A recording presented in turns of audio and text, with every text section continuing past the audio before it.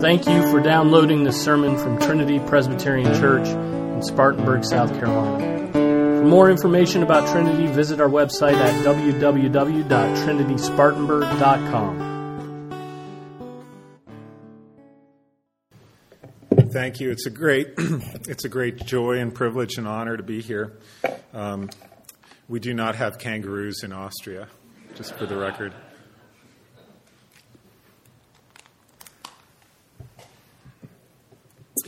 So if you don't mind, as I was preparing this, I wrote out a manuscript, not really knowing who would be here, what the audience would be. So I really don't want this to be like an academic lecture, but I thought it's too important a conference to just wing it. And I had some thoughts that I really wanted to write down. So I'm going to read through this, but hopefully pause too. Occasionally I'm going to refer you to your sheet. So if you have your sheet in front of you, there are only 3 quoted passages that we're going to do in this session. And when I say quote number 1, you can look at number 1, and then you'll have these longer quotes in front of you. I'm going to quote some other things too that are shorter. But I have 3 of my students in the back. Can you wave your hands? So 3 students made the trek up from Columbia, South Carolina. And they're my cheering section back there. And actually, David, the middle one, is in my Classics of Christian Literature class, where we just finished reading the Confessions. I kind of designed the syllabus that way so I could be reading it and writing these lectures at the same time. So anyway, there is really no book quite like Augustine's Confessions. It's hard to think of a more influential book in the history not just of the church, but of the Western world, beginning with the Middle Ages. Some people say the Renaissance began on an April day in 1336 when a young Italian scholar named Francis Petrarch set out to climb a mountain in southern France with a copy of Augustine's Confessions in his backpack. At the top of the mountain, Petrarch sat down and opened up his Confessions to read at random. And this is what he later wrote, and this is quote number 1 from a letter that he wrote in the 1330s. I opened the compact little volume, small indeed in size, but of infinite charm, with the intention of reading whatever came to hand. Now it chanced that the 10th book presented itself. My brother, waiting to hear something of St. Augustine's from my lips, stood attentively by. I call him and God too to witness that where I first fixed my eyes, it was written, and men go about to wonder at the heights of the mountains and the mighty waves of the sea and the wide sweep of the rivers and the circuit of the ocean and the revolution of the stars, but themselves they consider not. I was abashed, and asking my brother not to annoy me, I closed the book, angry with myself that I should still be admiring earthly things, who might long ago have learned from even the pagan philosophers that nothing is wonderful but the soul, which when great itself finds nothing great outside itself. Then in truth I was satisfied that I had seen enough of the mountain. I turned my inward eye upon myself, and from that time not a syllable fell from my lips until we had reached the bottom again. Now apparently this is the first time in recorded history that a man climbed a mountain just for fun, which is kind of weird for all of you who like to go hiking at Jones Gap State Park. People didn't do that back then apparently, but Petrarch went out, climbed a mountain, read a book up there, closed his eyes to the mountain, turned his eyes into his soul. And it's intriguing to think that the Renaissance began on this day. Some scholars say this is when the Renaissance began, when a paragraph in Book 10 of Augustine's Confessions awakened Petrarch to the importance of studying the human soul. Or how about the Reformation? Martin Luther was an Augustinian monk. Well before he discovered the great doctrines of grace, as he prepared his lectures on Romans and Galatians, Augustine's writings had already tilled the soil. John Calvin steeped himself in Augustine in the years after his conversion as a college student. From the first version of the Institutes, written in his early 20s, to the last edition in 1559, the quotes from Augustine grew and grew. It's rare to find a chapter or even a page in the Institutes that doesn't interact with Augustine. So look at quote number 2. The opening statement of the Institutes is justly famous. Nearly all the wisdom we possess, that is to say, true and sound wisdom, consists of 2 parts, the knowledge of God and of ourselves. But while joined with many bonds, which one precedes and brings forth the other is not easy to discern. That's all I'll read of that quote. That's the famous opening of Calvin's Institutes. But it's not original to Calvin. Calvin had, I don't want to say lifted it, but Calvin had found it in St. Augustine in his soliloquies and placed it as the foundation stone of his systematic theology of evangelical Christian belief. So, in the Confessions, Augustine comes to know himself only as he comes to know God and vice versa. And in the Confessions, at the beginning of Book 10, Augustine writes, "Let me know you, for you are the God who knows me." It sounds like the twofold knowledge that Calvin talks about. The knowledge of God and the knowledge of man are intertwined. And that's basically the whole of the Confessions. So thus, the Renaissance and the Reformation, the 2 great movements of thought in the 15th and 16th centuries that gave birth to the modern world, took their inspiration from Augustine. And this makes sense, since Augustine was the dominant figure in the medieval mind. Anselm drew his ontological arguments straight out of the Confessions. Peter Lombard's sentences are a series of comments on Augustine, and Aquinas wrote his Mount Everest of medieval theology, the Summa Theologia, with Augustine's works on one hand and Aristotle's works on the other. But let's go further. What about the Enlightenment? Didn't modern philosophy begin with René Descartes? Yes.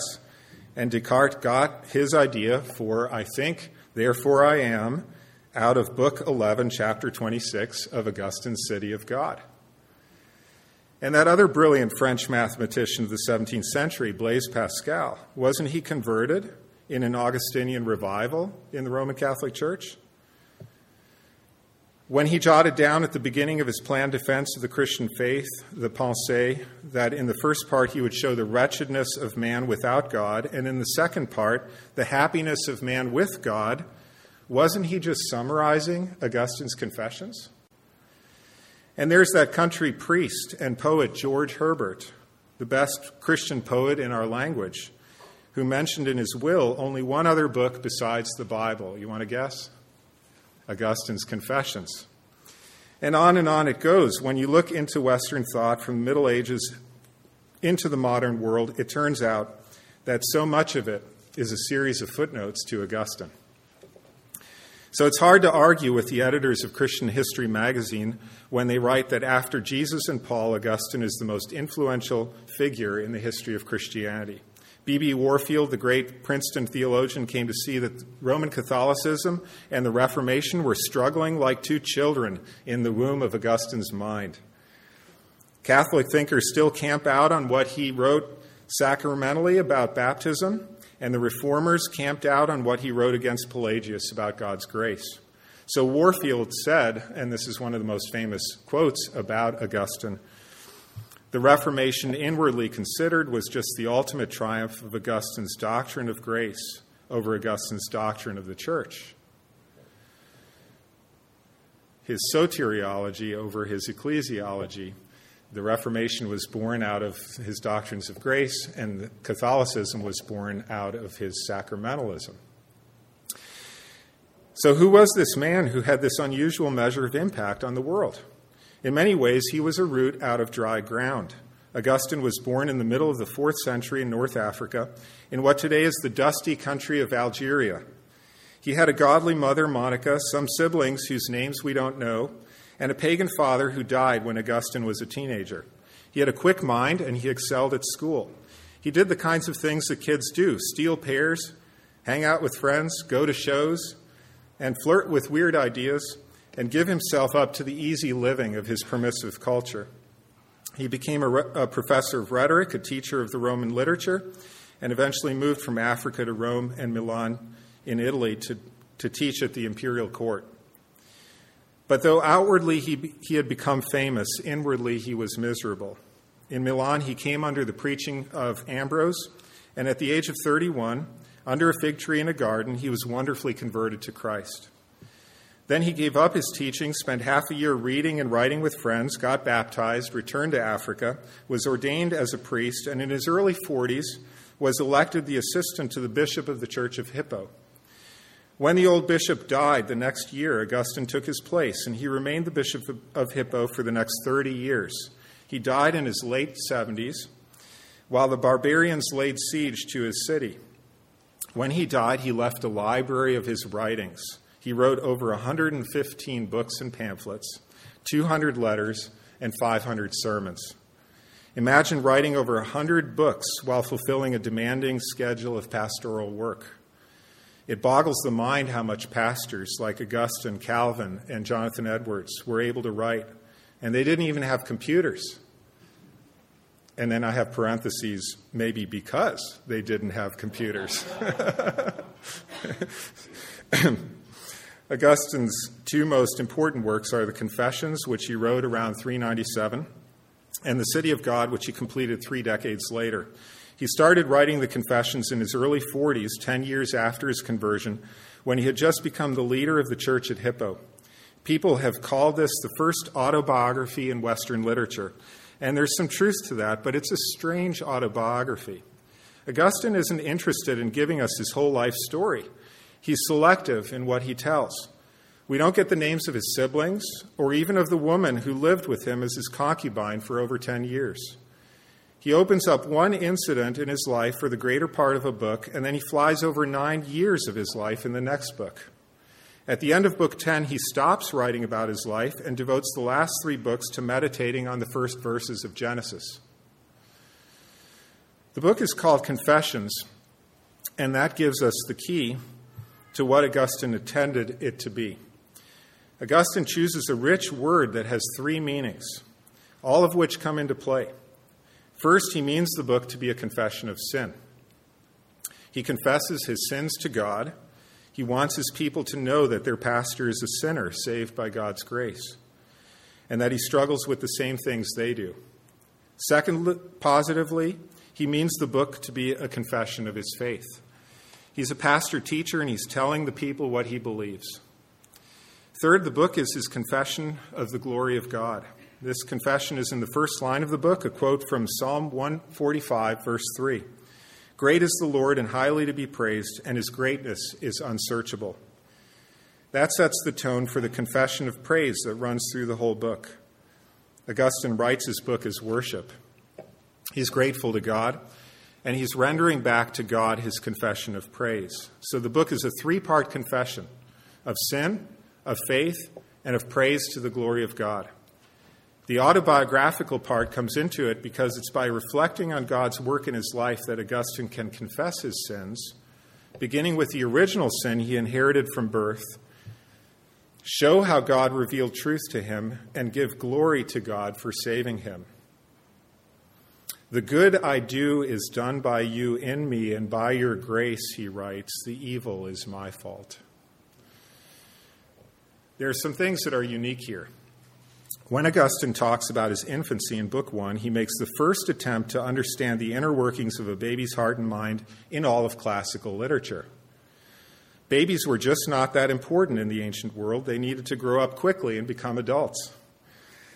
But maybe even more striking is the unique authorial voice that emerges from the pages of the Confessions. It's Augustine's voice in the first person.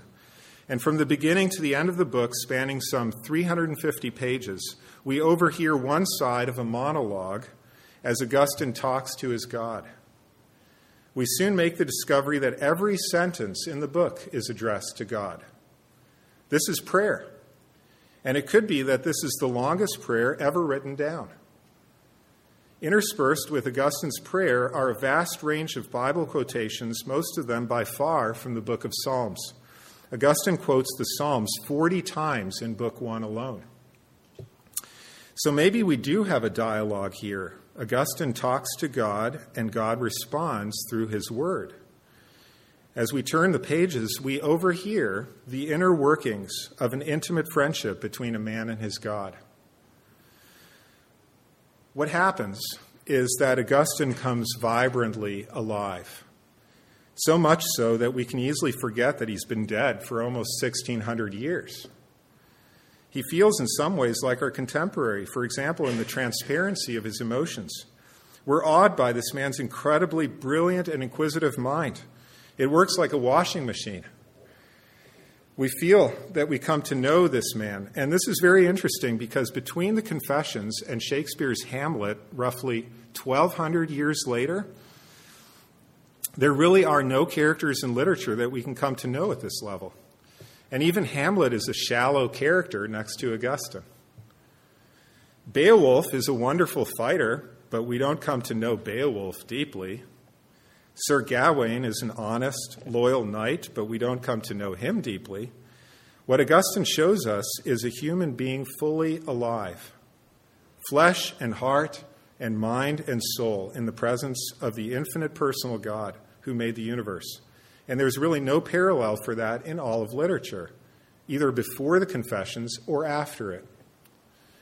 The title of this session is The God of Augustine, and Augustine, if he were here with us now, would be quick to deflect the attention away from himself and place it on his God. In fact, it should catch our attention that the first 5 chapters of Book 1 are not about Augustine at all. They're a heap of questions addressed to God. Augustine burns with a desire to know the God he loves. There's a deep humility here, and paradoxically also a greatness. For what can expand the mind and soul of man more than God?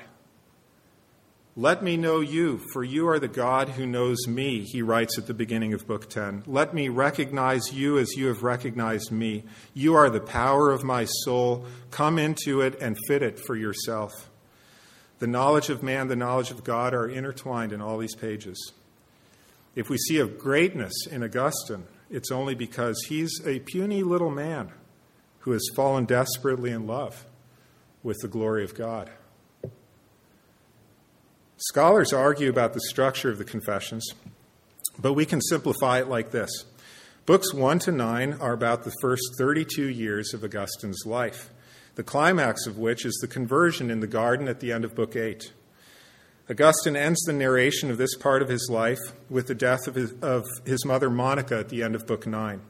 Book 10 fast forwards to the present, 10 years later, when he's writing the book. He explores our vast caverns of memory and confesses the sins he still struggles with. Books 11 to 13 are a meditation on the opening verses of Genesis 1. Maybe they're Augustine's attempt to show, now that he's become a Christian, how much richness he gets out of the Bible. Finally, let's look at the first paragraph, and this is quote number 3, if you want to look there with me.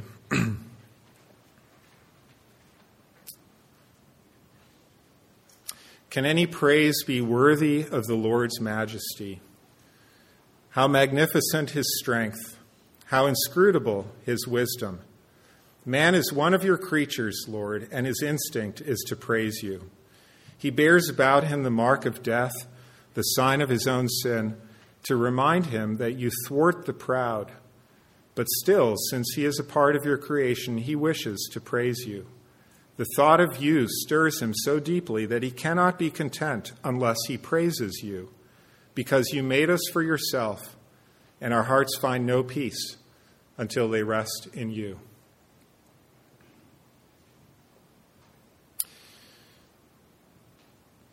The confession of praise and the confession of sin here are right up against each other, and the paragraph ends with the confession of faith that is not just the thesis of the Confessions, but the most famous line that Augustine ever wrote. He says that God created man to be a worshiper, and that man cannot be content unless he praises you, because you made us for yourself, and our hearts find no peace until they rest in you. This is a book about the great God who made people in such a way that they will be miserable unless and until they find their joy and rest in him alone. We're worshipers by nature, and if we don't worship God who made us, we'll worship idols that will betray and crush us. Then over the next 8 books, Augustine shows how this was true for him. And it's quite a ride. But that will be the topic of our next session.